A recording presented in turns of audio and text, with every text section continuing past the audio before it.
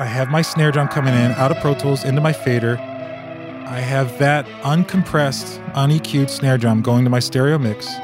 Then the insert send, I send out to a gate. I send that through a compressor, then I send that through 1176. And then I bring that compressed and gated snare drum up on another fader and just tuck it under the uncompressed.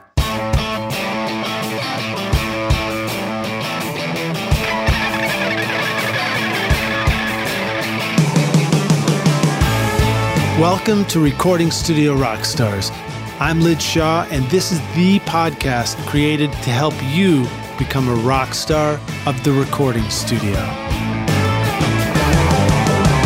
Hey Rockstars, it's your host Lid Shaw, and welcome back to Recording Studio Rockstars, the show bringing you into the studio to learn from recording professionals so that you can make your best record ever and be a rock star of the studio yourself. My guest today is Jamie Tate, a Grammy and Emmy award-winning recording engineer, mixer, and producer. Jamie is owner of the Rukkus Room Studios right here in Berry Hill in Nashville, Tennessee. Jamie works on records of all kinds, from writers publishing demos all the way up to Grammy-winning and #1 chart-topping hits. And as you might have guessed, Rockstars, Jamie is also a longtime friend of mine. In fact, we went to college together at Middle Tennessee State University and studied in many recording classes together. After school, Jamie and I went different directions for a decade or so until I ran into him again in about 2007 and discovered that he had taken over Soundstage and opened the Rukkus Room Studios. So, of course, the first thing I did was hire Jamie to mix a record I was producing for an independent artist, Ryan Humbert from Akron, Ohio. Jamie mixed All Souls for New Shoes, and I'll, of course, include a link to that in the show notes as well. I was seriously blown away by how good Jamie had gotten at mixing that I made it my mission to learn from him every chance I could get. So I'm glad that we get to dig into all the details even more today. Jamie has recorded many legendary artists such as Alan Jackson, Brooks and Dunn, Marty Stewart, Justin Moore, Thomas Rhett, and Billy Currington. His clients include major labels like Big Machine and Broken Bow Records, and up-and-coming Nashville artists Jordan Rager, CJ Solar, Ray Lynn, and Smithfield. And he regularly works with professional country and pop songwriters from publishers such as Olé, Seagale, Dan Hodges Music, Starstruck, and many more. I'm also pretty sure he told me that he had even mixed a couple of tracks on Taylor Swift's breakout record in 2006. At one point, he told me that his studio was so busy, they were booked a year and a half in advance. I'm psyched to be hanging out today with one of the hardest working engineers in music, joining you from right here in his studio, the Rukkus Room. Please welcome Jamie Tate to Recording Studio Rockstars. Jamie, are you ready to rock, dude? Yes. Yes, nice. What kind of microphone is this? Didn't know Fisher-Price made studio mic. No, What's I'm sorry. wrong with this microphone? Yeah, I'm sorry, people. It was just a joke. I just want to point out that Lidge gave me this monstrosity of a cable. It's like thicker than my dink, and sorry, can I say that here? Yeah, I love it. It's a klotz. Is it's that like right? swearing without swearing. Yeah, right. I'm courteous. And then he has this, I don't know what the hell it is. It's like a coat hanger wrapped in rubber. Yeah, that's my microphone cable. Yeah. No, mine's a Mogami. Mine's just is like it a Mogami? Just compared to handmade this. Mogami. I mean, this is like the John Holmes of microphone cables here. Yes, indeed. Yeah, I'd just It's like German. to say how nice he is to his guests. So that mic cable sounds pretty good, man. But as we were pointing out earlier, great musicians sound pretty good too. Yeah, great musicians do sound better than mic cables. So, Jamie, I like to have you kind of fill in some of the gaps on my long-winded intro there. I'm good at filling in the gaps. I've got a good Speaking of twist John for Holmes. I got a good twist for you. Speaking of John Holmes. Sorry. What did starting out in recording smell like to you? Oh, it smelled like fear. It's the worst cologne ever. I remember my first tracking session, I wanted to be anywhere else because I was just in the midst of a giant flop sweat.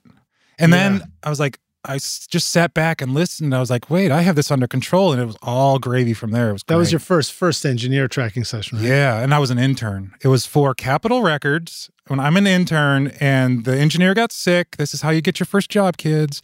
And I was ready to take over. I had done the setup the night before. The engineer, who was a dear friend of mine, actually, he was in the hospital with heart problems.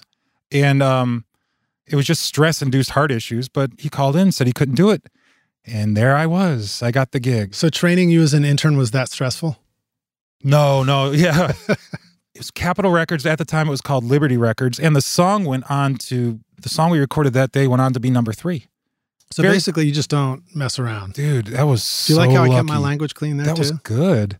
You said mess I had to instead of... pause myself. Boop. Well, so that's interesting because I totally remember the first sessions that I got to do as a first engineer being so nervous. Like the night before, I couldn't do anything else. Oh, you have those nightmares of you can't sleep because you're setting up eternally and then you're in your dreams and then you wake up. Yeah, and like you do try it all over again. You try and do other things or interact with people the night before. Like I had a girlfriend at the time. I couldn't interact. It was just like, I might as well. If it was a one-day session, I needed 2 days. Is that engineering disorder? That's great. The jokes are flowing today, kids. All right, we're just getting started, rock stars. All right, so let's back up a little bit more. So tell us a little bit more about starting out. You know, we went to school. You came out of school. You had some pretty hilarious stories about, I don't know, obviously we can't share names on this one, but I remember you telling a story once of being in a situation where you had like, let's just say there was maybe an artist who had come in who thought that a recording session involved a lot more than just music. Oh, yeah. And her initials were... we'll tuck her name away a little bit, so I won't say what her name was. But, okay, so my second professional gig... Actually, my first professional mix gig. This was before the tracking of that other record. I was supposed to be mixing 3 songs for the 10...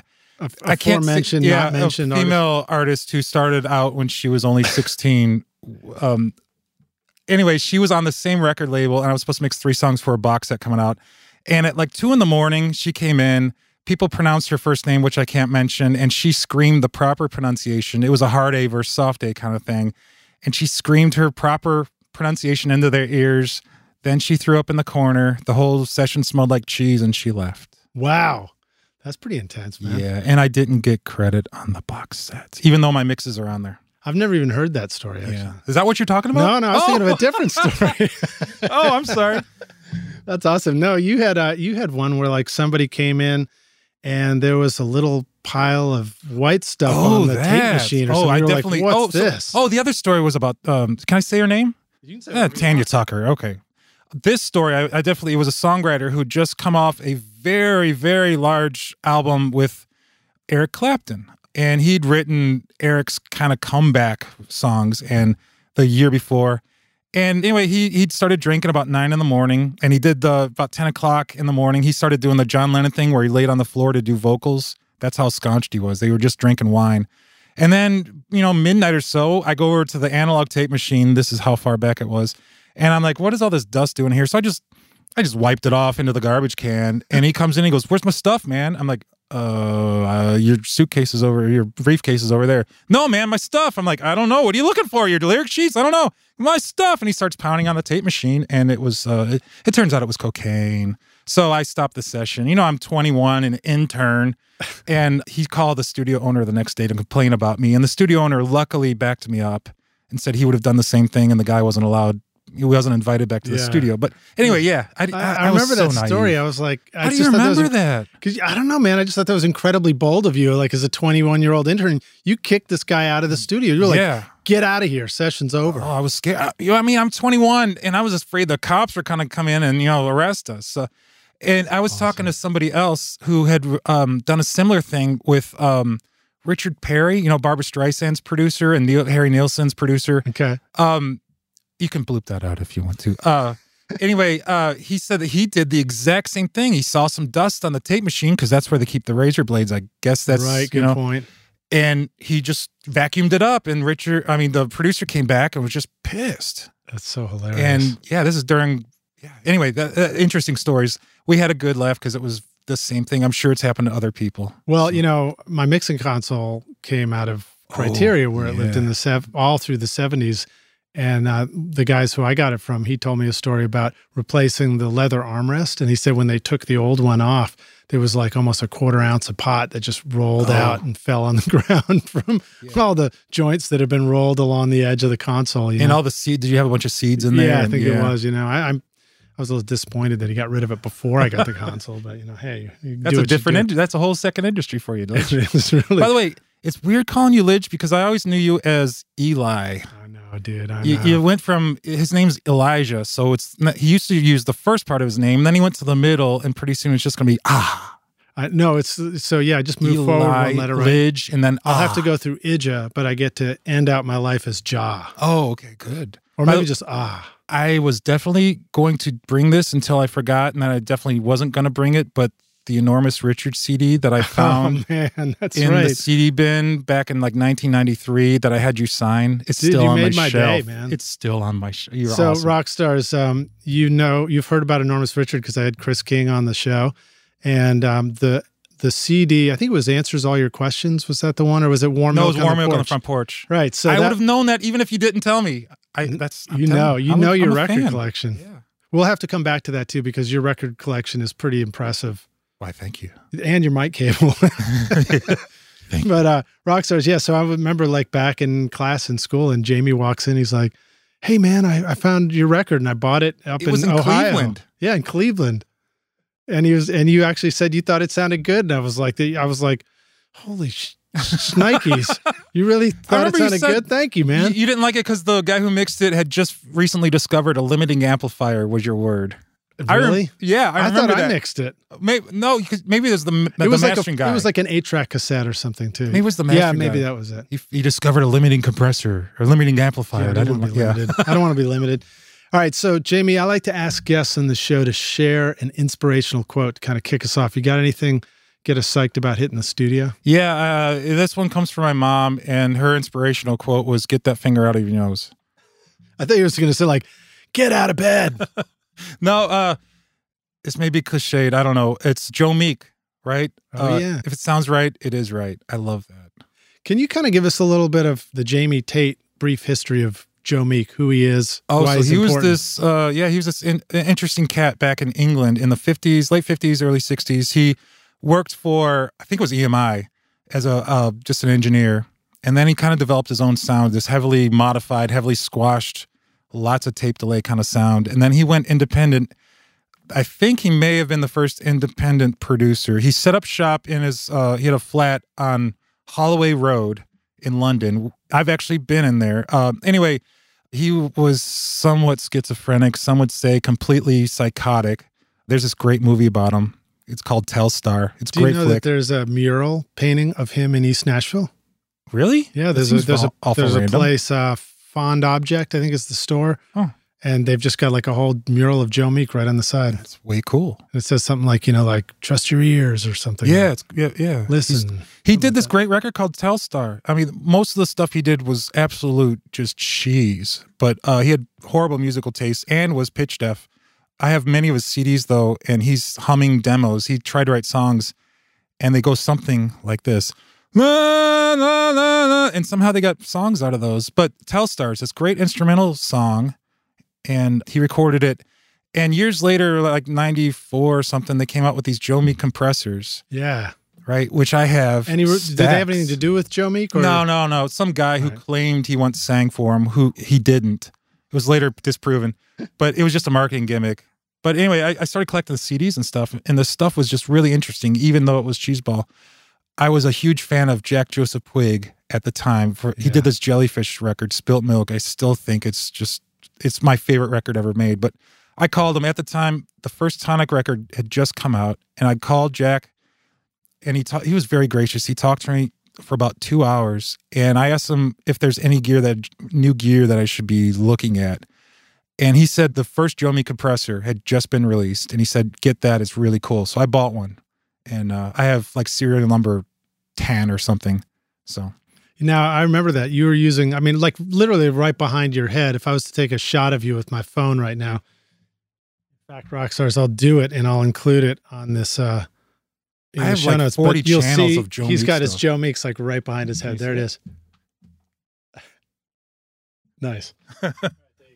Live action photography right here on the podcast. Do I get royalties on that picture? So yeah, the Joe Meek stuff sounds great. I've been using the plugins too, even just like the compressor and the EQ both sound really cool. Yeah, they're interesting. And I like to slam the compressor. And I had at the NAMM show, I just won a Grammy for something, and the guy who owns at the time who owned Joe Meek. Well, he still does. Alan Hyatt from PMI Audio. Really great guy. He caught wind of it and offered me an endorsement deal. Nice. To which I got all these things really cheap. And Alan, I have not sold a single unit. I still use them all, just to let you know. And then he was like, Jamie, I just need you to memorize this brief history of Joe Meek so that you can use it. EQ magazine at the time, podcast. they did a whole issue on Joe Meek, and I studied it. Well done. Yeah. Well done. Thank you for sharing that. That was cool. Now let's kind of spin it forward a little bit and then spin it back. How's that? Ooh. So you've done a ton of stuff, man. I like that you mentioned a Grammy of something as if like you that was not a name drop. It was you get so many Grammys you don't remember which one it was, right? But, you've done a lot of stuff. Let's kind of spin it back and humanize it a little bit. Not everything's been roses for you. So would you like to share kind of a story about an important failure for you along the way? Okay. Yeah, I have. Again, I won't mention names, but you people would recognize these names. I was supposed to mix an album.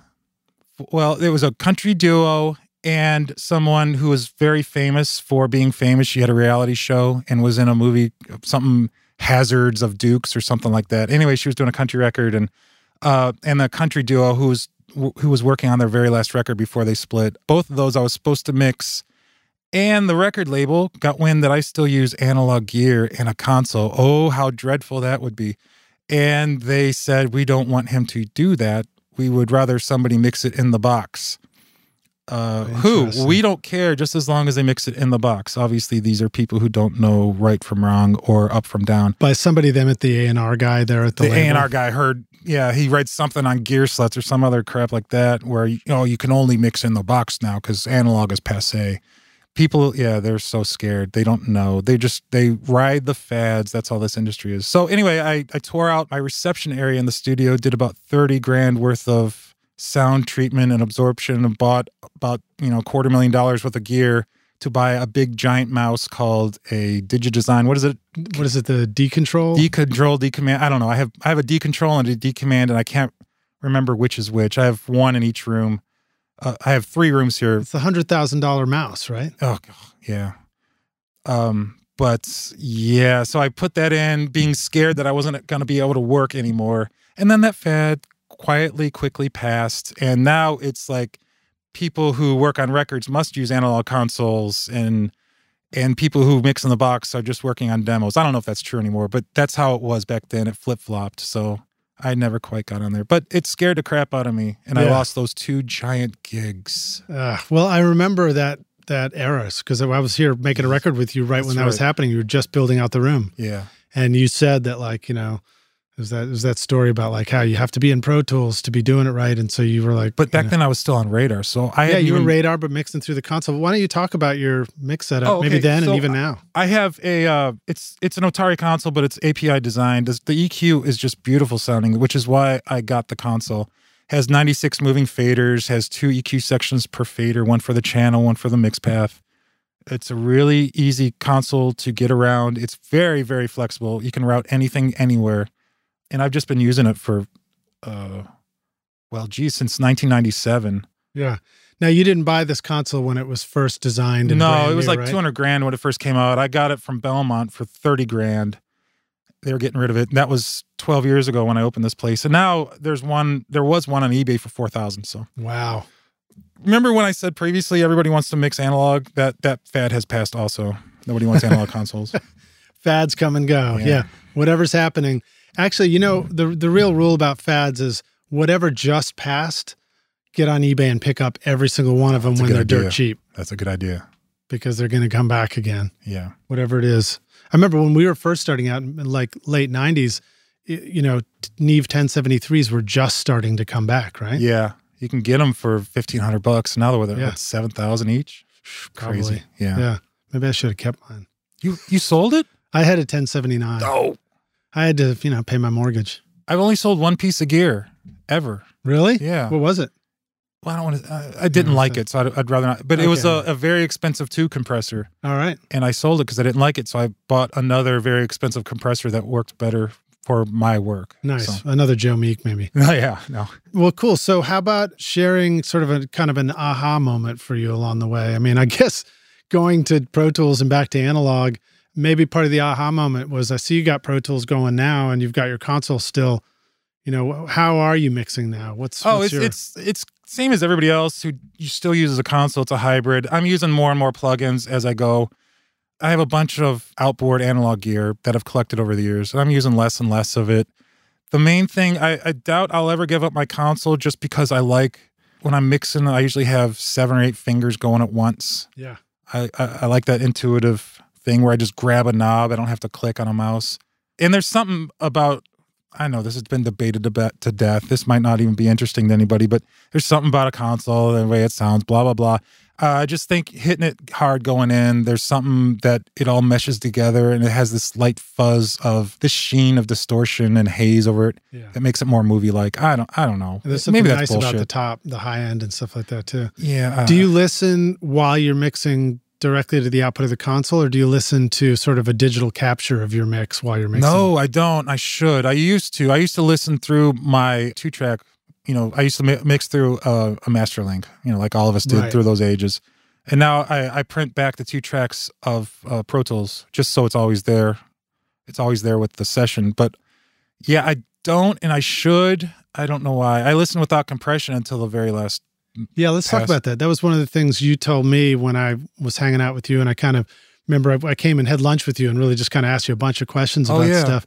But you said that you like to wait on the compression. Yeah. Until you so mixing is kind of, I love tracking and I'm really good at it, but mixing is kind of my forte. It's why I get out of bed every morning and go to work happy, because I really, really, honestly, truly love mixing.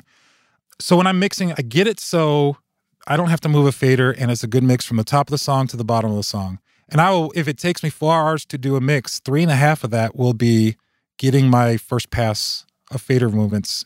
Before I start automation, I'll work and work and work until that, just that flat, rough, no fader movement mix is damn near perfect. And then I kick in automation. I do 1 pass typically for the instruments, guitar rides, that kind of stuff. And then I'll do 1 pass of vocal rides, and then I'll put my compressors in, and then I'll do 1 final pass of vocal rides. And then I'll listen and listen and listen, and then I'll, maybe do 1 more pass of tweaks, and that's it. Nice. Well, so Pro Tools is kind of acting like a tape machine. Yeah. And it's interesting to hear you talk about it like that. I remember you used to mix from Radar through the console.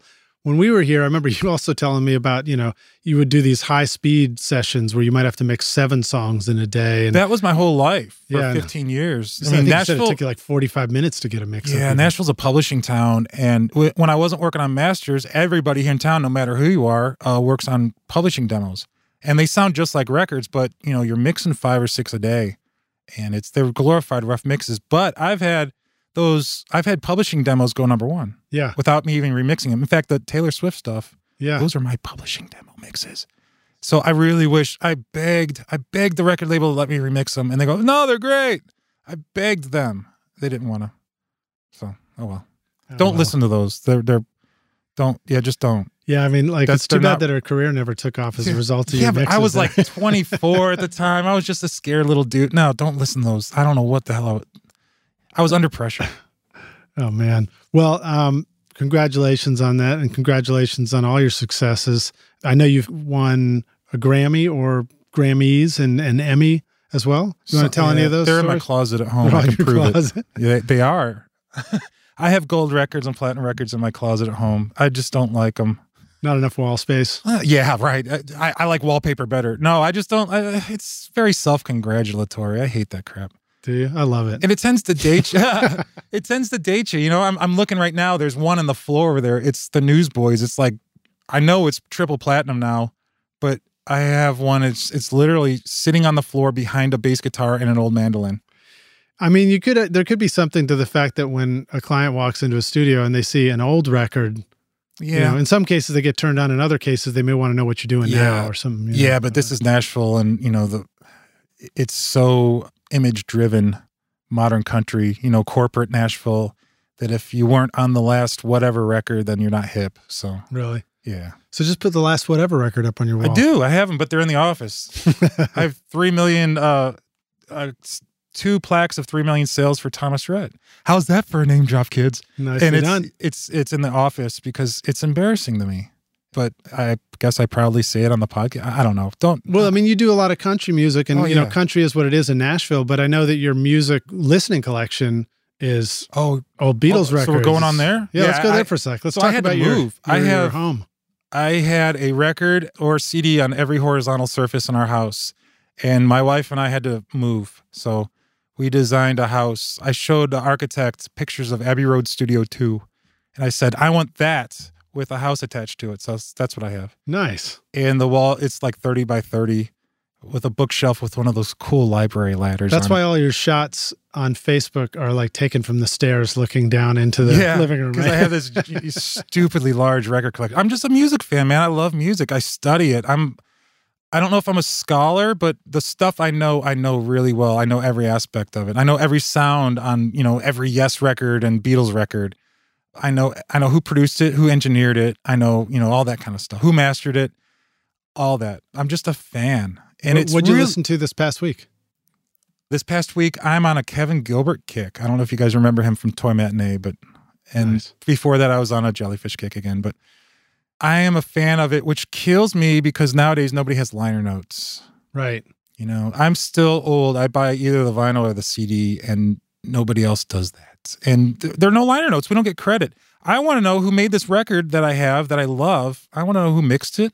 I'm curious about that kind of stuff. Do you see any solutions for that coming down the pipeline? Man, when you buy stuff, shouldn't you get like some sort of digital booklet with it? Don't they do that on iTunes? I don't know. I've never bought a download, but I have bought some stuff off of HD Tracks, right? They sell the 2496, 24192 stuff, which is a whole nother story. I don't want to get in the high res stuff because I think it's woo-woo, but they don't even give you liner notes. You're paying $18 for a damn download, and you don't get liner notes. You get like this low resolution picture. Hopefully they put the song title in there so at least you know which one you got. Yeah. And it's in damn FLAC, so you have to convert it. But anyway.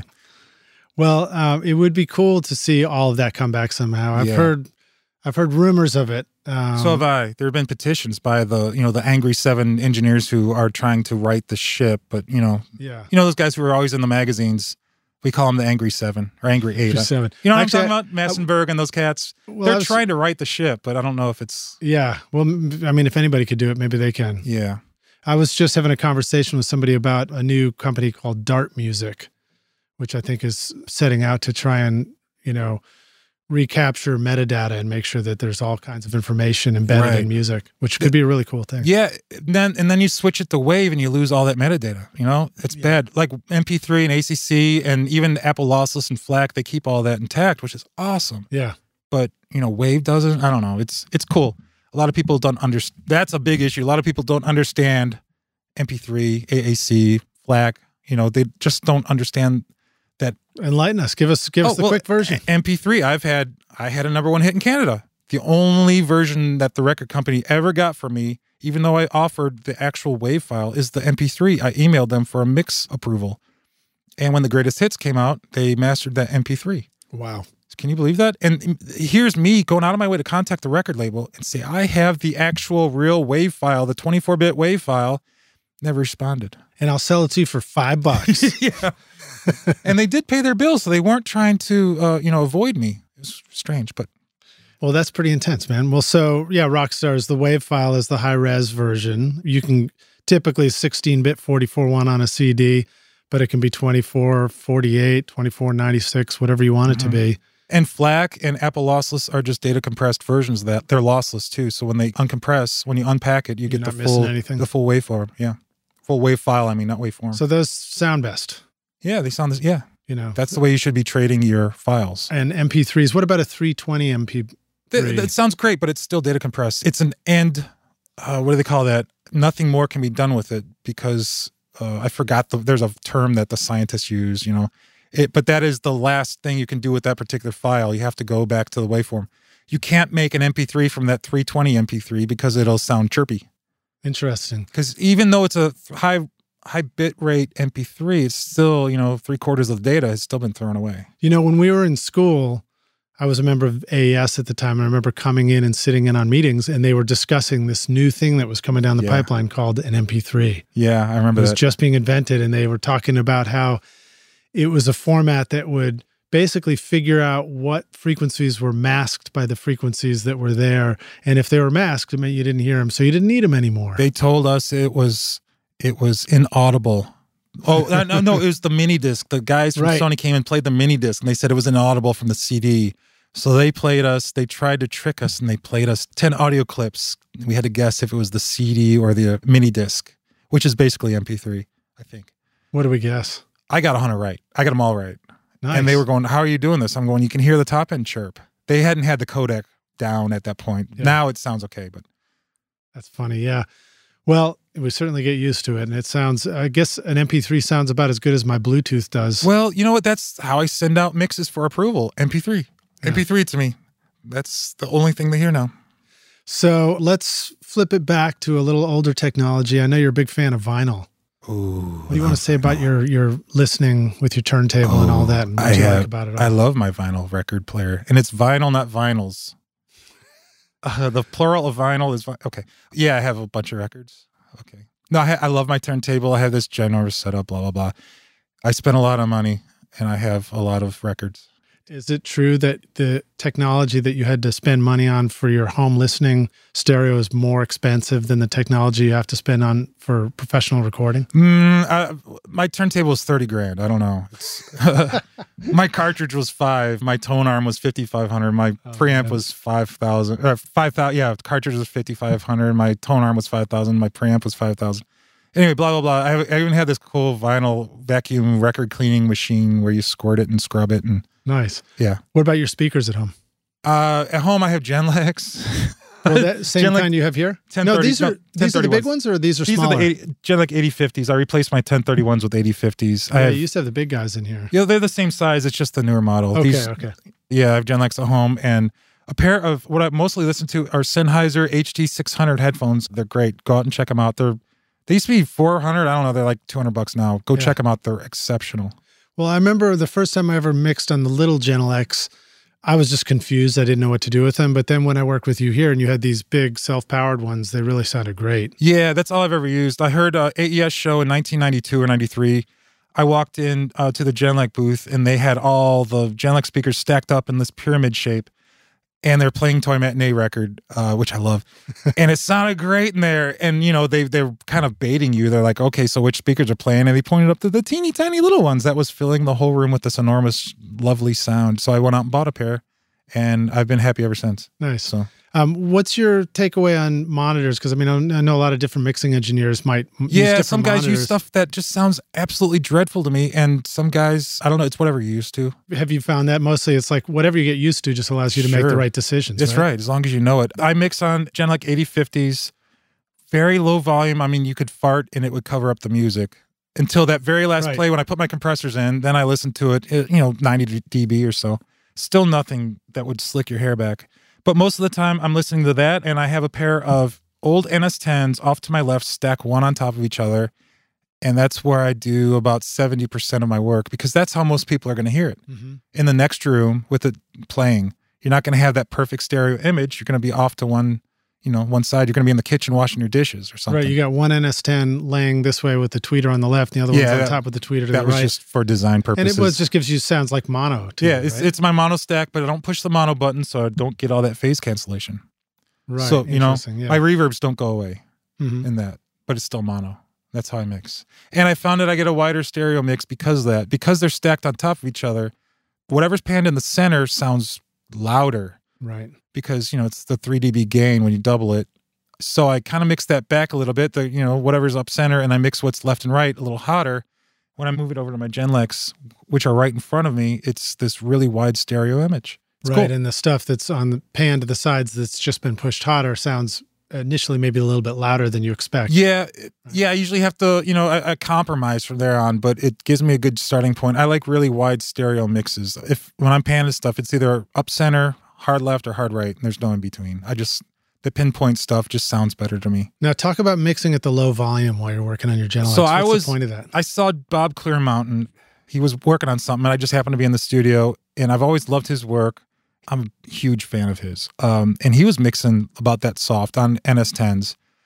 And he said, I was rude and I interrupted, He was very You generous. farted in this control room and covered up the mix. Like, yeah, he was very generous. Was. He said, if everything sounds good loud, I'm like, oh, that makes sense. So I tried it. I had to really, really train myself hard to mix low.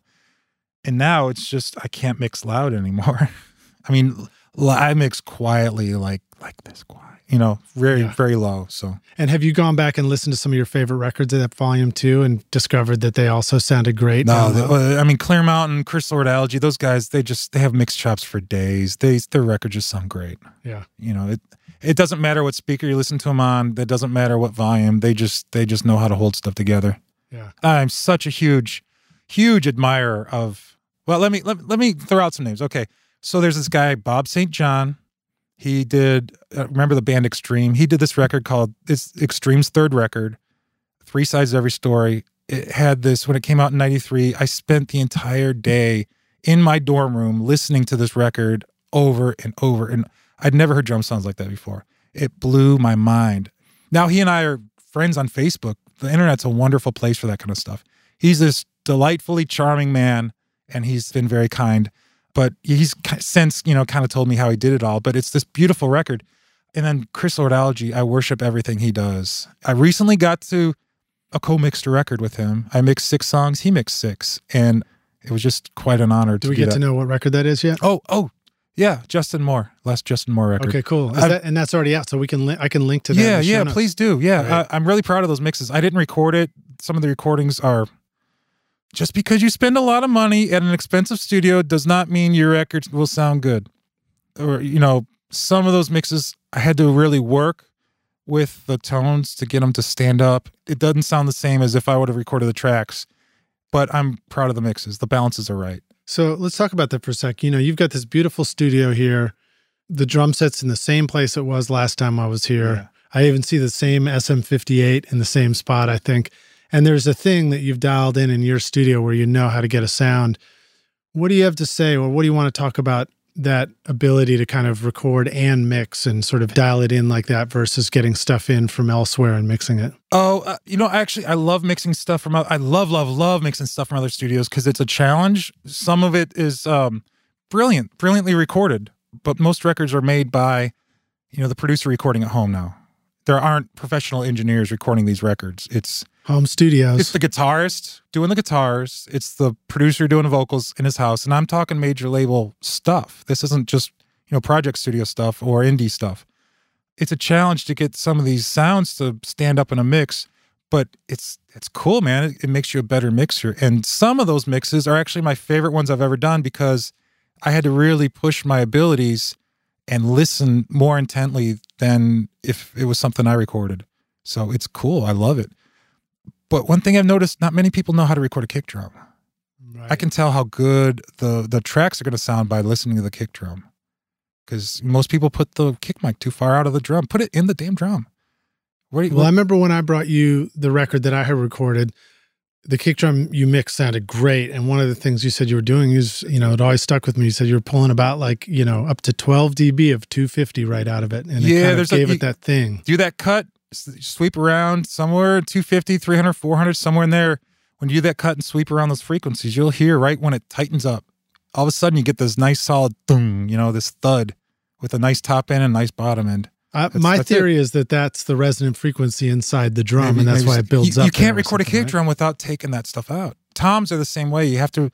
There's a dip in the lower mids you have to make for them to stand up and sound solid. Mm-hmm. Honestly, when I record drums, I do that dip in the kick drum. I do that dip on the toms just to make them solid and not flabby. And everything else I record I don't compress drums to tape. I think that's inconsiderate to the mix guy, because it leaves them less options. Mm-hmm. I'm usually the mix guy, but in case it's going somewhere else, I want to be, polite and let him do his thing to it. I don't EQ, guitars, 57 to a mic pre. Just stick it in the right spot. You have a beautiful sounding electric. Do you like compression on a guitar mic? When I mix. When you mix, but not when you're cutting? 1176. I actually get down on all fours. I have them put white noise through their guitar amp. I move my ear around until I find the spot where it sounds the best. I put my finger there, and then I move the mic right in front of it. And that's how I mic a guitar. It's never So, failed me. You put your ear in the right spot, but wait, aren't you blowing your ear up, or do you? It's just they're blowing white noise. I have them unplug their guitar, but put their volume, their volume pedal up. So it's just interesting. So yeah, wow. And you can move your ear around, and you'll hear where is a nice balance. And if it's off to one side, you have that comb filtered sound because sound's coming from one side of the speaker, and you're closer to the other side of the speaker. You have these delays coming at so the sound is from the left side of the speaker is traveling further than the right. I don't want to get into all that, but there's a comb filtered sound on guitar mics. I just hate, and there's no way to get around it. It's just going to sound like crap. So, but if you use your ear and find that sweet spot, that's where it all kind of comes into focus. Just use a 57. That's what I mean, you can use whatever you want. Use a 57, turn it up. Great, done. Great. What an awesome tip, man. And I'm not a big fan of ribbon mics because all ribbon mics I've ever used sound broken because the first thing you do is have to reach for an EQ. Right. They're brighten it up or something. Yeah, right. Why would I want to use something why would I want to pay for something that sounds like that? That's like making a tape machine and forgetting to put in the pre-emphasis EQ in the circuit or something. Sorry, that might have been a little bit too esoteric, rock. Well, I want to actually, since we're on ribbon mics, so overhead mics are used to get shimmer and sheen and clarity, and then people use ribbon mics, which are the antithesis of shimmer and shine and clarity. And when you use a ribbon mic on the overheads, you know what you're doing? You're recording the ceiling as much as you are the drum set because they're figure eight. I just want to throw that out there. Continue what you're doing. Okay. All right, rock stars. Well, if you got a ribbon mic, you don't have to throw it away just yet, but no, don't. Well, so let me see here. Let's jump into some stories about your studio too. So, you took over a big facility, and I'd like to think that you were still pretty young when you chose to do that. Can you talk about the process of making that huge leap with a business decision and the risk involved, and just tell us the story about going into that decision and doing that? I was working for a guy who literally down the street. We're in Berry Hill. It's a very consolidated area of studios. There's probably more studios in this 1 square mile than any other area in the world. But so he was actually Pantera's dad. He hit a retirement age, and we were literally booked every day for a year and a half. And one day I handed the mixes to the client. I said, "See you next time." And the owner was standing there at the edge of the console and said, "That's it. Studio is closed." And I'm like, "We have 2 tracking sessions tomorrow starting at 10. He goes, "That's it. Studio's closed. I've already canceled all our clients." So the next day I went out and called all the clients, told them to hold still, and I went out and got bank loans for this place. Wow. So I had to. I didn't want to own a studio. It's a stupid decision. Don't own a studio. It's crazy. But even the concept of getting bank loans, I got to admit, that's pretty scary, man. God. And I'm about as qualified to run a business as I am to do open heart surgery. It's well, let's hope my heart holds out during this interview here. So when I was getting the bank loans, they said, "What are you going to call this place?" And I said, "Mighty Ass Recording." Mighty Ass Recording. And they go, "Not with our money, you're not." Wow, really? So that's why I found Rukkus Room. And they're like, "Oh, we love that. That's great." I'm naming the studio Unpaid Bills. Isn't that a good idea?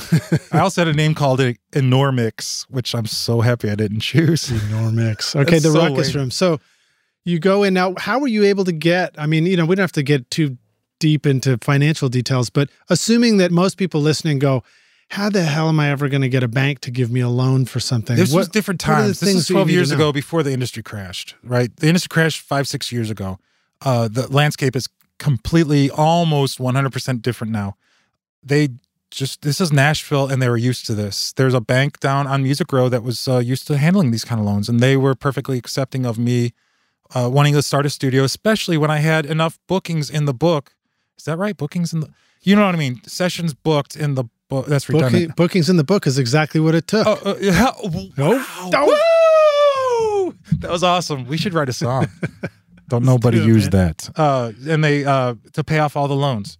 I already had the bookings to pay off all the loans. So wow, that's cool. So you were able to just show, that you'd done the due diligence, or you had a business plan that looked legit. And I had clients come in. And in Nashville, it's strange. If you go into this, I don't know if it's the same way, but if you're a songwriter and have a song on the charts, you can go into a bank, show them the Billboard chart, and they will give you a bank loan based on the chart position. Wow. Do you remember that? No, I never heard that. I love it. So that they were used Great to this. stories. They were very, very nice to me. Have you known anybody else? Well, I guess that's an example of somebody else doing something kind of similar. But have you known other people who were able to get a loan and open a studio based on, the promise of the work that was coming in? There were several other guys. We all worked for different studios. And then when we went independent, there's one other guy. He did the same thing and it was successful at it. That's great. So, very cool, man. Well, thanks for telling that story. And it's a small community here. We're all friendly. We all know each other's business in a good way. And it's a very supportive community. And the other guy I'm talking about, we were very supportive. He's now doing live sound. He had enough of the dealing with the record labels, which is a whole nother story that... Are you mostly doing work with labels or do you also work with independent artists? I almost quit the business 2 years ago, last year, a year and a half ago, somewhere in there. Make up your own minds. I don't care. I was tired of dealing with record labels. It's the blind leading the blind and people who don't know any better telling you how to do your job better. Everybody wants to be a producer and a mix engineer now. Everybody wants to be the one who shows up and changes everything. Yeah. I was getting notes, mix fixes to change stuff, raise the third tambourine hit in the second chorus half a dB. Okay, thank you. Now it's a hit. Right. And there was one particular record. It was the Last Straw record, and even if I told you the name of the record, The Last Straw. It's something very similar because the artist and the producer had enough, and they named it something like The Last Straw, but it's not that. I won't say the record, but I almost quit the industry because there was so much bureaucracy involved in making. It's just music, and they overthought everything, and they micromanaged every fader move and every snare hit, and then I mixed the record, and the night before it was going to be mastered in New York City at 11:30 at night, I got the president of the label sent me his mix changes. And one of the mix changes was, will you please put the kick pattern on this song back to the original way the drummer played it? I'm like, does he not understand what mixing is? I pull up the fader. I don't change the pattern. I mean, this is a real drummer. They're acoustic drums. I'm not changing they're not programmed. That's funny. Wow. And he micromanaged everything. The previous record, he micromanaged everything on one song, right? And we had to re-record the drums 3 times. We had to re-record the bass, had to re-record the guitars. We spent so much time re-recording the song. And then he says, oh, can you do me a rough mix? I'm going to play it for blah, blah, blah today. It's for some television network. I go, sure. And I sent him a mix I spent like 45 minutes on.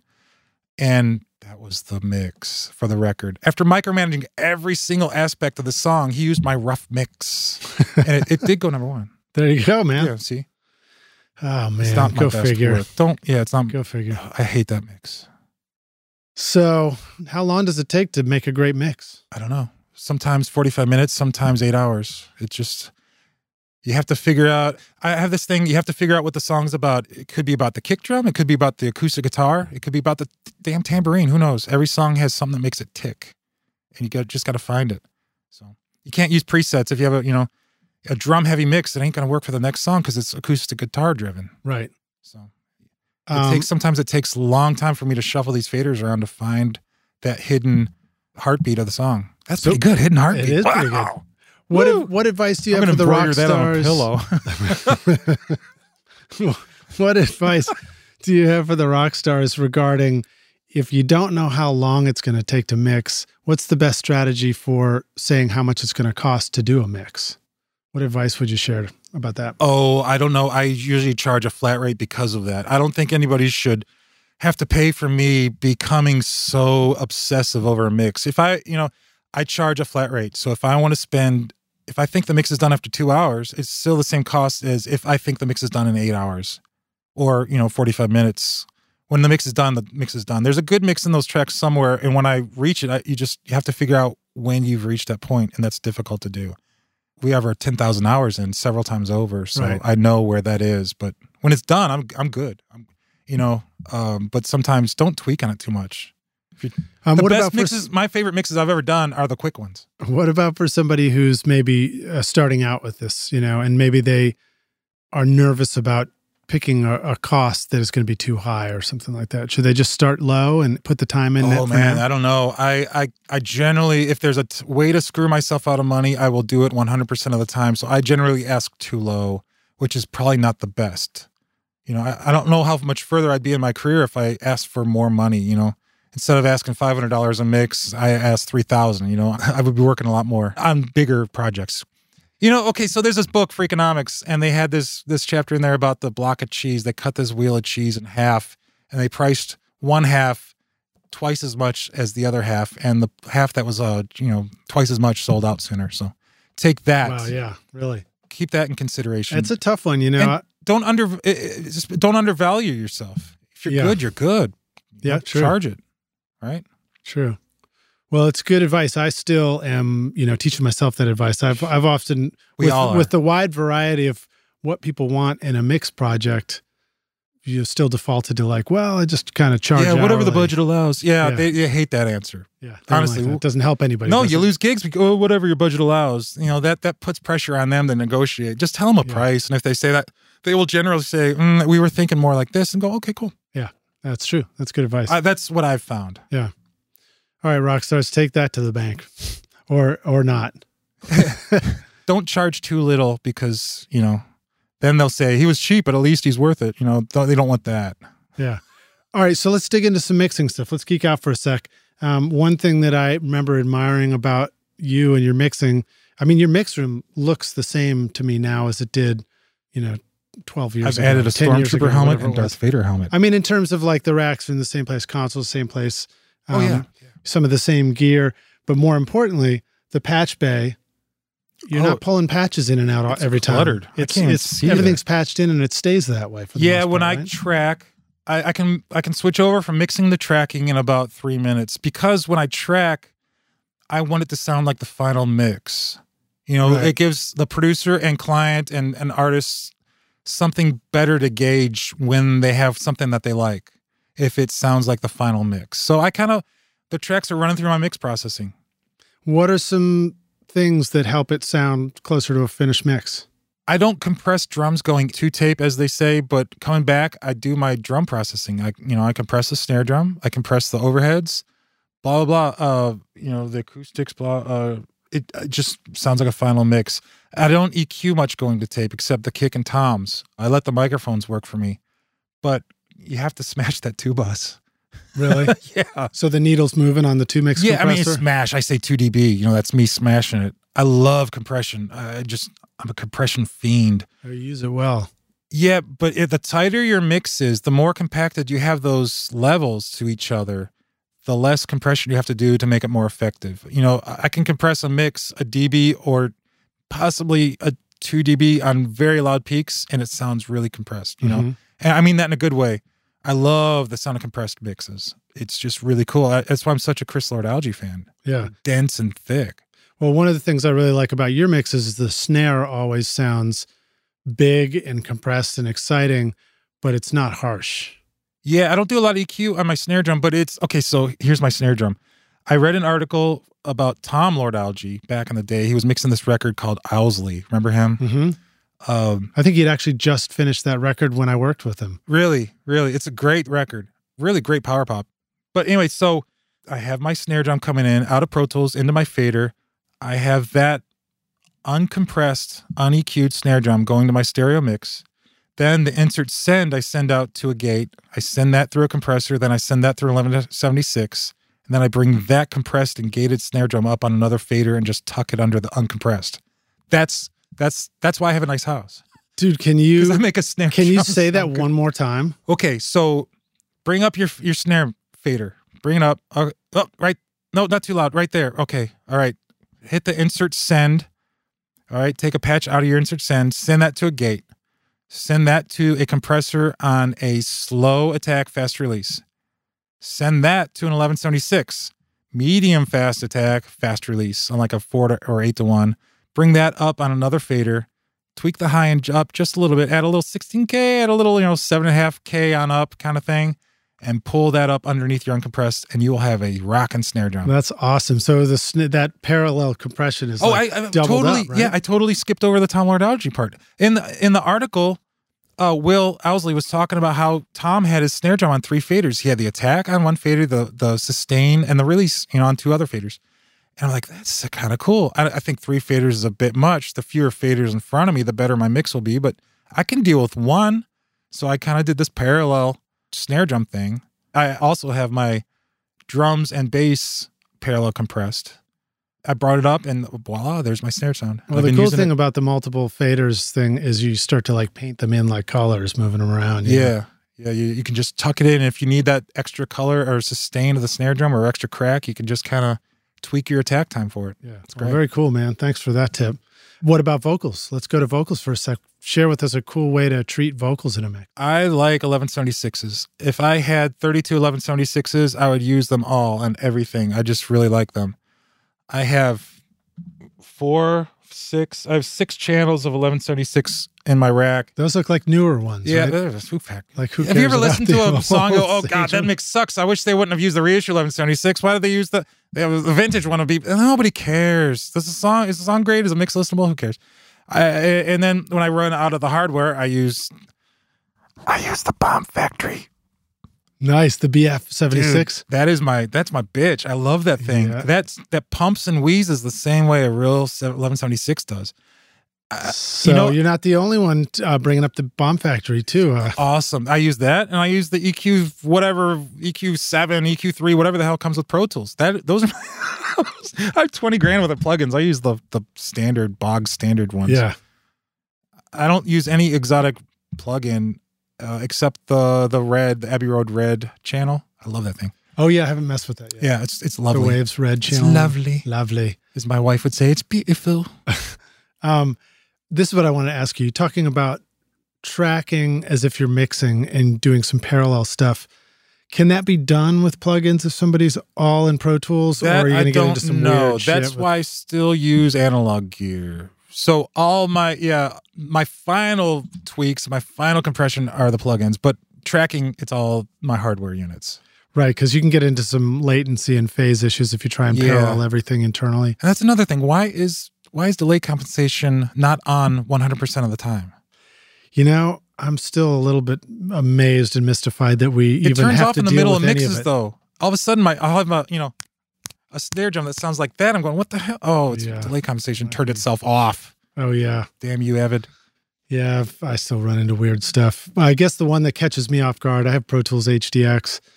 And when I first got it, I was recording some stuff, and then all of a sudden I'm playing things back, and it's shifted in time. And I was like, oh, my God, what's going on? Freaked me out. I was like, are you kidding? This is like the nicest rig I've ever gotten myself. And it's not recording and playing back exactly right. And I think it was because I was putting stuff on the stereo bus. So that would cause latency. Yeah, and if you mix RTAS and TDM plugins, I still use Pro Tools 8 because it would cost a lot for me. I have HD3 systems in all 3 rooms, and it would cost me a fortune to upgrade. But if you use RTAS plugins and TDM plugins on the same track, it causes more delay to happen than if you use all RTAS or all TDM. Well, you know what they say at all the record labels down on Music Row now? You got to mix in the box or you're screwed. Well, it's all Pro Tools 9. Is it? No, I'm just kidding. Oh. No, when it's difficult to find professional engineers as of like 2 years ago, last year, who use Pro Tools 10. If you get a PTX file, the only people with PTX systems were like rich songwriters. Everybody who was actually working, in a studio still used Pro Tools 8. Keeps it right. Well, I mean, the takeaway there is just that same story I hear repeatedly. It's like our job as professionals is to be consistent and reliable and do something well. So once we figure out something with what we got, it's stupid to change it. I got a rock solid system. I'm not changing it, especially if it's going to cost me 15 grand per room. And you offer more value to your client by just making sure that it gets recorded and plays back and mixed than absolutely whatever way that it gets done. I think they come here for the jokes mostly. If you got one that you want to share, what's the most common joke you share? I can't say it. Mixed company. But I do have a popcorn machine. I think that's also a large draw, and a leg lamp from Christmas Story. Yeah, I noticed that over there. That some musicians like to molest while they're here. Another live photo op here, Rockstars. I'm going to get a photo of the leg lamp in the corner of the control room there. See if I can actually get it in focus. Was that a pun, by the way, when you said I can't say that in mixed company? Oh my God, I didn't even realize that. I'm so ashamed. I hang my head in shame for All right, let's see. What else do I want to know? We talked about the stereo bus too. Oh, I have on my stereo bus. Let me mention this thing. Ahead, I have Animod ATS1 that I use. It's the analog tape simulator. It's a delightful box. I remember when you got that. Did I mix Ryan's record through that? No, you had just gotten it. You told me, you said kick drums off tape always had this fat thing, and then you got that modeling and you put it through, and there it was. There was this My Morning Jacket record that Michael Bauer mixed, and I asked him what he used to make that kick drum splat the way it did, and I meant that in a very positive way, and he said it was, dude, I mixed analog tape. So Greg, the Pendulum Greg, guy who owns Pendulum, he and Dave Amos, who was at Bomb Factory, they started this company. They have a copy of the Fairchild. It's called Analog Modeling.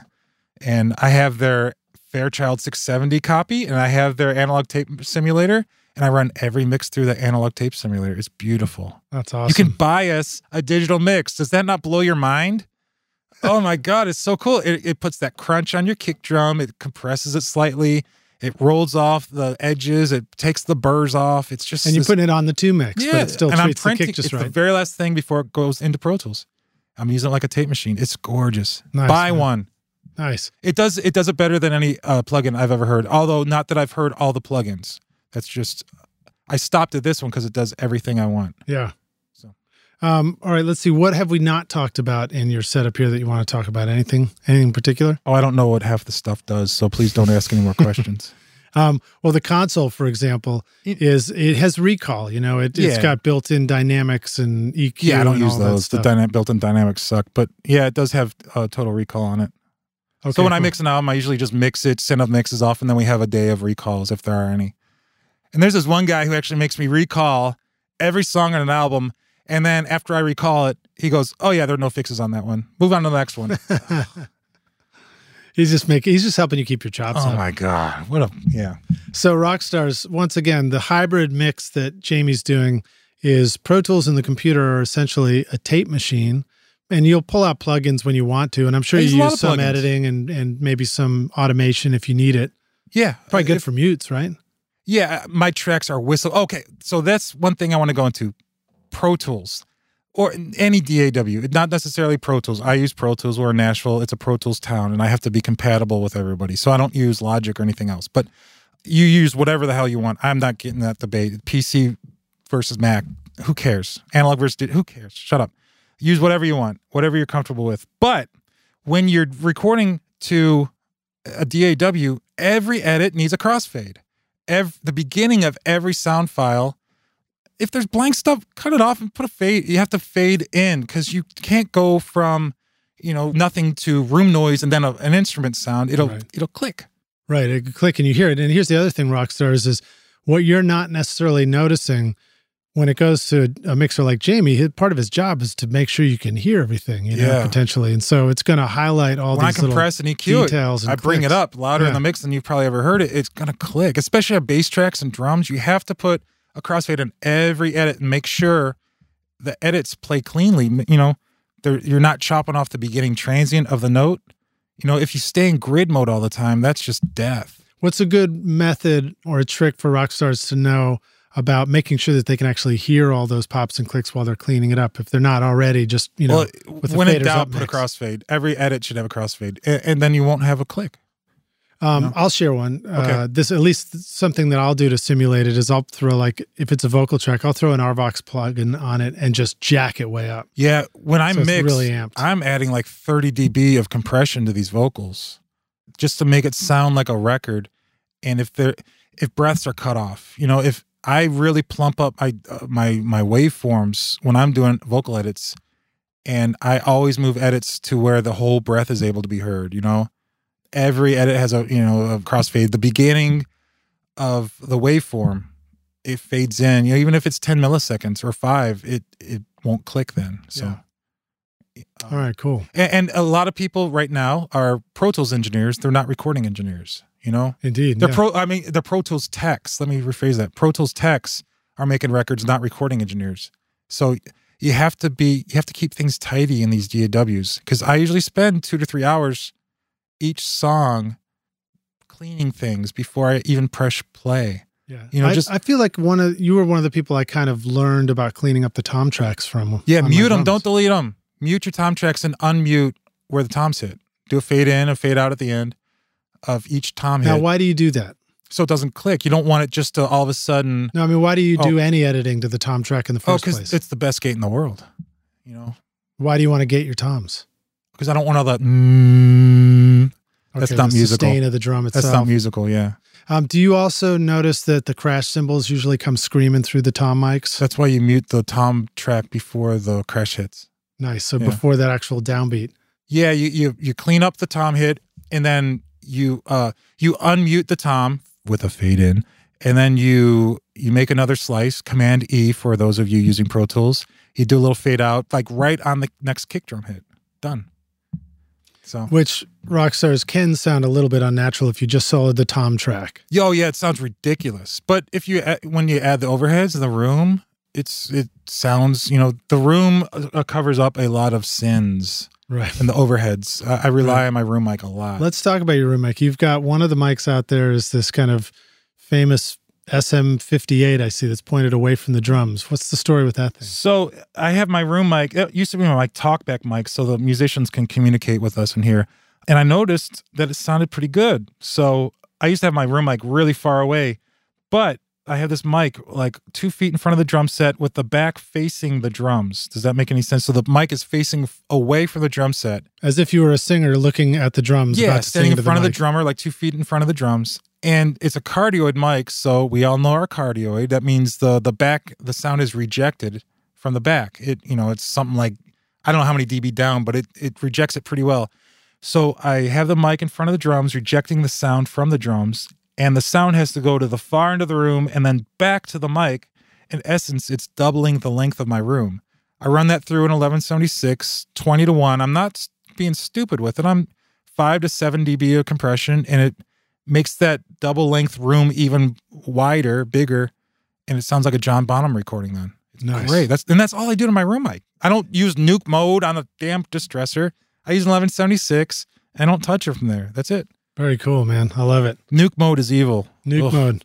All right, Rockstars, we're going to take a break here and we'll come back in just in a moment for the jam session. Before you do, I want to remind you that you'll find links to everything we're talking about here with Jamie Tate. Lidge links. At the show notes at rsrockstars.com. And then just use the magnifying glass, search Jamie, and it'll take you right to the blog post. Also, if you were digging the music on the intro of the podcast, why that, of course, would be my record, Skadoosh, which you can find at skadooshmusic.com. What is Skadoosh? What is the sound that Skadoosh is representing? Is it like a fat lady? Well, it turns out right after sliding on a wet floor. I don't know why I said that. That's probably just offensive. After we thought that was a great name for the record. I looked online and it's like the Kung Fu Panda it's Kung Fu, thing or something. I was like, no, come on. I just thought it was like Skadoosh. Man. Skadoosh. That's usually the sound if you like fake punch yourself or something like Skadoosh. Or like you leap off a water slide the wrong way or something, right? Cardiopulmonary thump when somebody's having a heart attack. Skadoosh. All right. Lastly, Rockstars, if you would like to get yourself a totally bad arse t-shirt and show the world that you are indeed a rock star, you can find that at rsrockstars.com/t-shirt. You have a whole industry going, Lidge. I'm working it, dude. I'm working it. Oh, you got to pay for that oversized mic cable that you're talking into. It must impress the ladies. All right, Rockstars, we'll see you in a sec. Hey, everybody, it's Lidge Shaw, and I want to thank you so much for listening to this episode of Recording Studio Rockstars. I really appreciate you, and I really appreciate your time. And as a way of saying thank you, I've created a special mix tutorial just for you, Rockstars, totally free, called the Mix Master Bundle. With it, you get over 2 hours of detailed videos watching over my shoulder as I mix a song in my studio. Plus, I give you the free ebook that explains how I recorded the tracks. And you get downloadable multi-tracks so that you can practice your mixes, including the Pro Tools session file, using nothing but stock plugins in Pro Tools, all of which you would find in any other DAW, whether you're on Logic or Studio One or Reaper. Maybe you're struggling with trying to improve your mix technique, or maybe you just simply don't have access to multi-track files or can't record a full drum set in your studio. I wanted to give you a chance to create your own mixes from full drum drum kit, bass, and guitar is recorded in my studio. The song is called American Winter, and it's off my instrumental record, Skadoosh, and it's all available for you totally free right now. All you need to do to get it is text Mix Master Bundle to 33444, and I'll send it directly to your email. Again, that's Mix Master Bundle with no space to 33444, or you can go directly to mixmasterbundle.com, enter your email, and I'll send all the files directly to you. Thanks so much, rock stars. We'll see you guys in the jam session. Cheers. Hey, rock stars, welcome back. It's Lid Shaw, and you're listening to Recording Studio Rockstars. We're about to kick into the jam session with my guest today, Jamie Tate. Before we do this, when you process my vocal for the podcast, I would request that you use only the Fairchild plugin. Oh, I'll do it, man. Yeah, okay, absolutely. thank you. I promise I won't listen and I'll to have that mixed recalls after. Yeah, send me your mixed recalls just before it goes live. Anybody have mixed recalls for a podcast? Midnight. I'm pretty sure we did that this week, actually.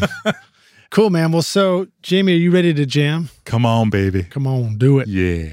So when you started out in recording, what was one of the big obstacles that was holding you back? Ooh, I don't know. I kind of hit the ground running. Big obstacles was I wasn't mentally prepared, I guess. It just all happened so fast. It was trial by fire, and I was really scared. So yeah, we talked about the fear factor earlier. Yeah.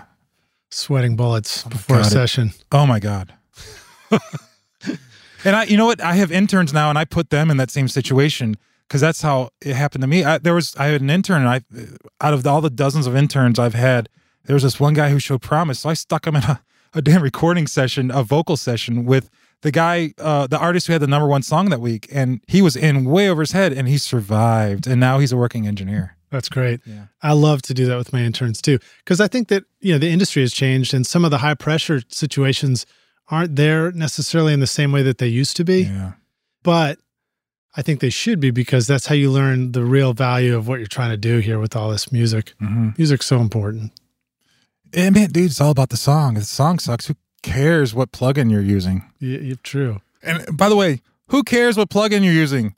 We all have access to the same stuff. Never before has anybody had access to every tool ever available. It's not about the tools. It's about, how you use them. I wonder if like handymen have arguments on web forums about, I use Stanley hammers, and the other guy's going, no, I don't use Stanley hammers. I use Craftsman.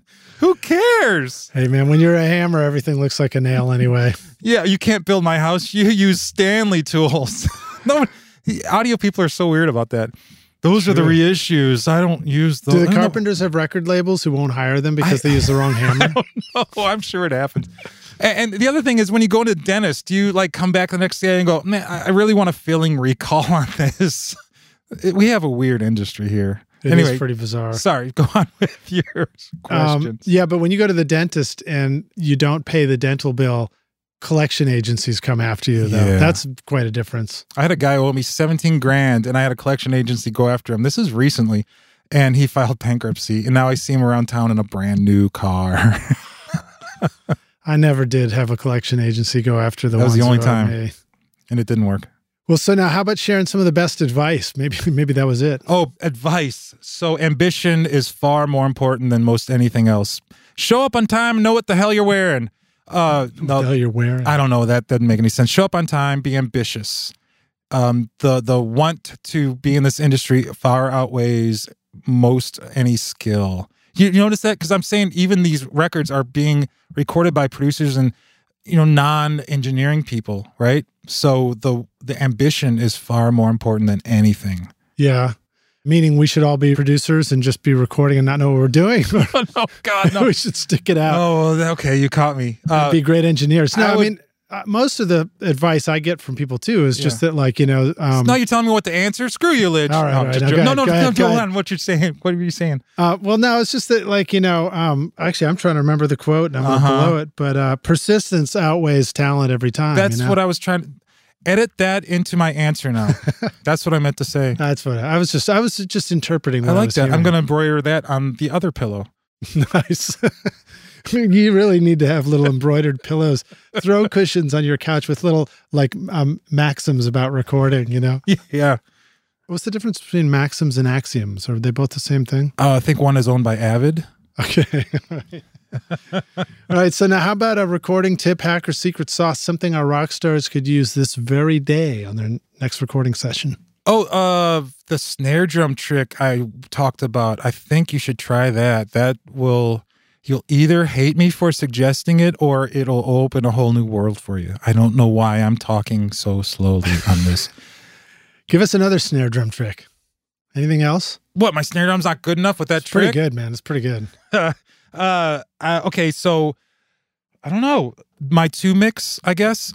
I've always used an SSL compressor, the G series, not the XL Logic. I don't like that one. It's too bright. Go find a G series SSL, or the Waves plugin is actually really, really accurate to my hardware. Slowest attack, fastest release, 4-to-1. Do that about 2 dB on your mix. It'll tighten everything up. Yeah, nice. And then you were saying, I think you explained it before, that you will wait a little bit into the mix before you turn on the compression. I have the mix done. Yeah, and then I put my compression in. So the compressor's not doing as much work. And then you still have to make some adjustments at that point? Yeah, then it's, adjust to taste, because maybe this guitar fill isn't loud enough, that kind of stuff. Or, the beginnings and ends of vocal lines tend to be the last things I do. I have to write up the beginnings and ends of vocals, just the lines itself, because that's where all the emotion is, at the end of the lines, that kind of stuff. Yeah, or if the vocal like dips down in pitch and gets lost in the track. Beginning of the line, that kind of thing. Bring those up. Nice. But if you compact your instruments together well enough, if you have those mixed tightly enough, then your compressor doesn't have to do as much work. 1 to 2 dB of compression with 30 millisecond attack and the fastest release on the SSL at 4-to-1 will be all you need to do. It's great. It's a beautiful machine. I love it. So now how about sharing another favorite hardware tool or something physical that when you've got it on sessions, recording and or mixing, you're just always glad you've got it? My rack of 1176s. I love those things. Anything that's not even recording gear? Anything in the left field? Black Friday 2 years ago, I took my then 3-year-old son into the toy store, and he came out with this kick-ass lightsaber, and I came out with this. It's a fart machine piano, and that's how I tune vocals. When I don't know what note they're going for, I'm like, is that an F or G? There you go. And during sessions, that's how we find the keys of songs. I love it, dude. That's great. I have a whole accoutrement of fart machines. That's a fart gun from Minions in here. It's a fart in a can, but it sounds like a little gremlin growl.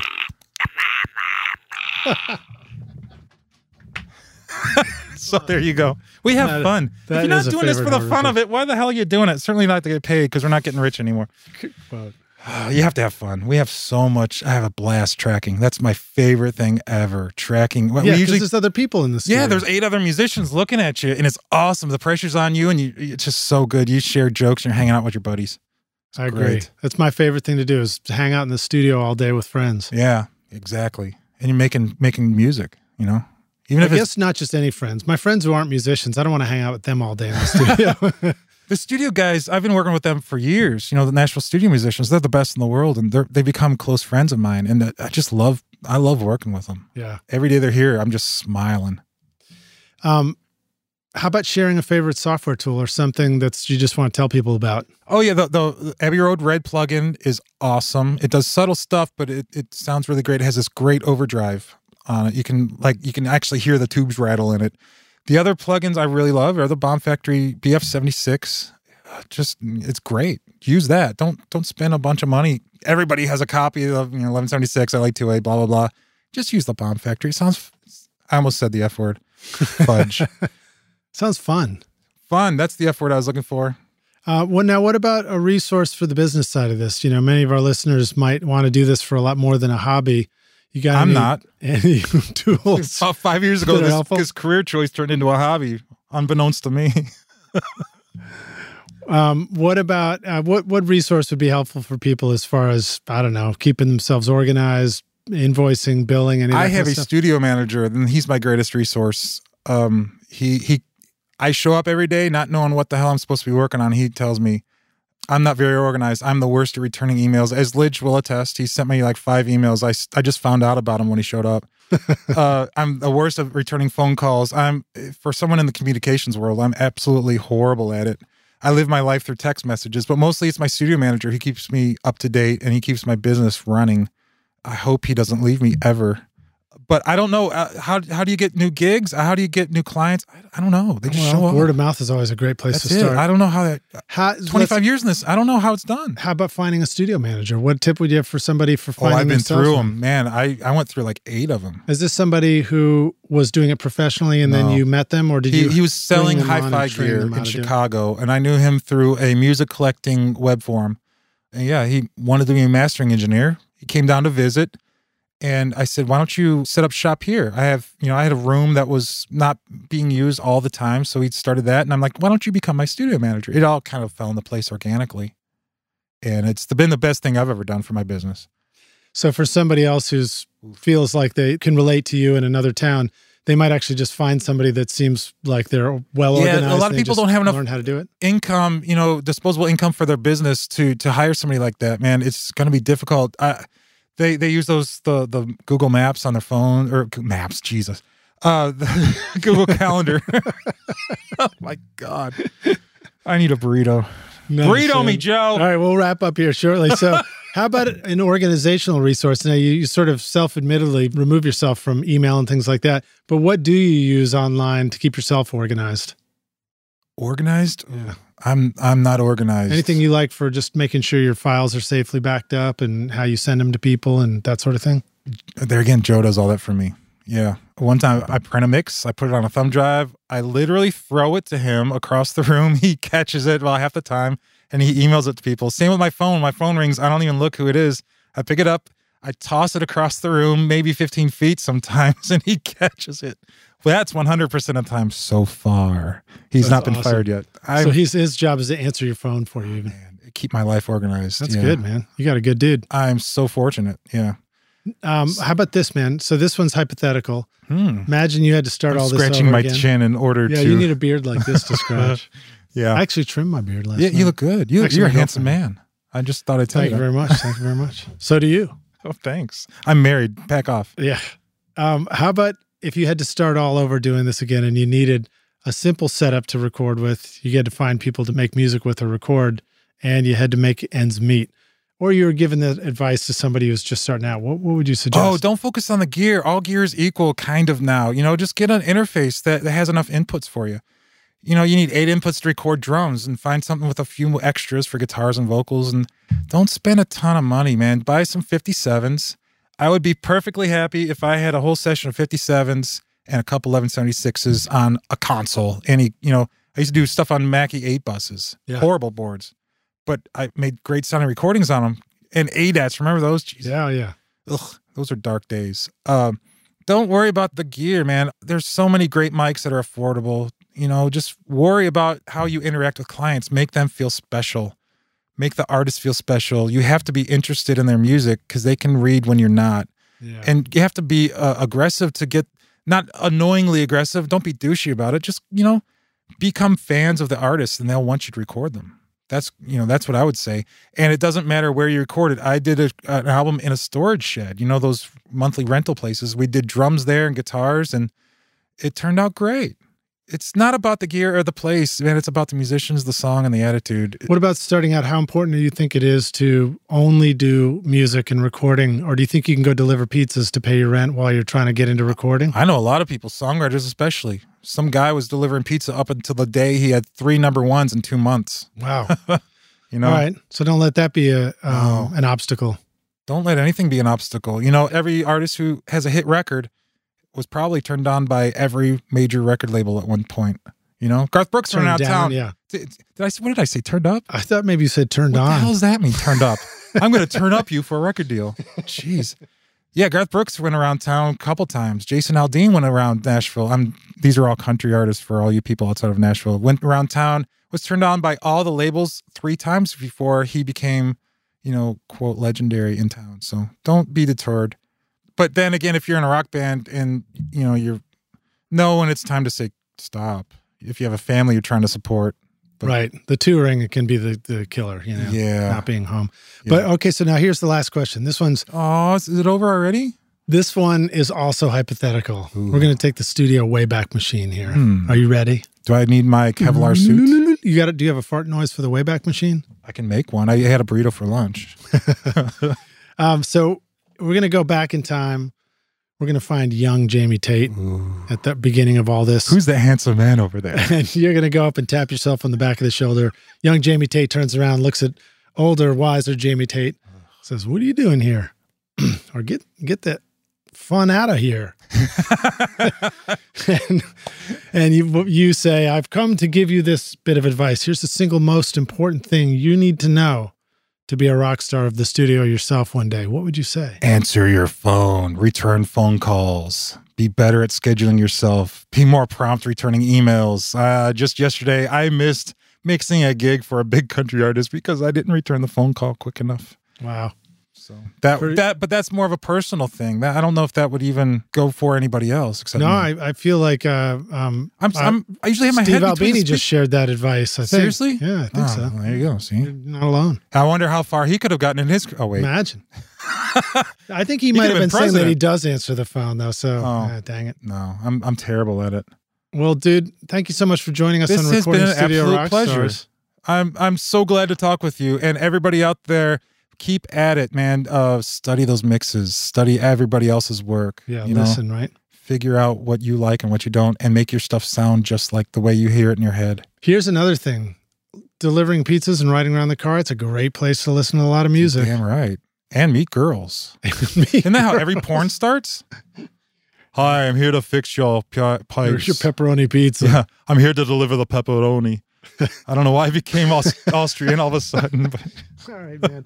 Let our listeners know how they can find you, learn more about the Rukkus Room, and follow your music and connect with you when they need to have their next record. Read my funny posts on the Facebooks. Yeah, Facebook. I'm the Jamie Tate on Twitter. It's at the Jamie Tate. I have a website. I don't think I've ever actually been on it, but it's rukkusroom.com. RUKKUS. Nice. Room. One word. I don't know. I'm out there. Not to be confused with Rukkus Room. No. Or a rumpus room. We're not a daycare. All right, cool, man. Any last parting word on our way out the door? Turn the kick drum up. Nice. I think that was the same comment I had when we were mixing. Probably on at least one of them. I was like, I have a tendency to mix the kick drum way loud. Way loud? Yeah. There was a Black Crowes record that Mike Shirley mixed, and it was revolutionary. The kick drum was so loud. It sounds normal now, but back then it was awesome. Yeah. And kick drum's loud. I like loud. That's what moves the music. I like it too. Awesome, dude. Thank you so much. We'll see you around the studio. Thank you, Lidge. See ya. Peace. See you later, Rockstars. Thanks so much for listening to Recording Studio Rockstars. If you enjoyed the show and want to help make it better, please leave a rating and review on iTunes to help reach more people. You can click directly over to iTunes or go to recordingstudiorockstars.com/review for an easy explanation. And if you want more free content, all you have to do is text RS Rockstars to 33444.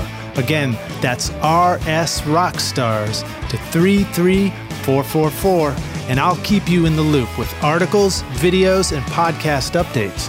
And I'll let you know about any upcoming giveaway offers, all totally free. Thanks for listening. I'm Lidge Shaw, and this is Recording Studio Rockstars. Now, go make great music.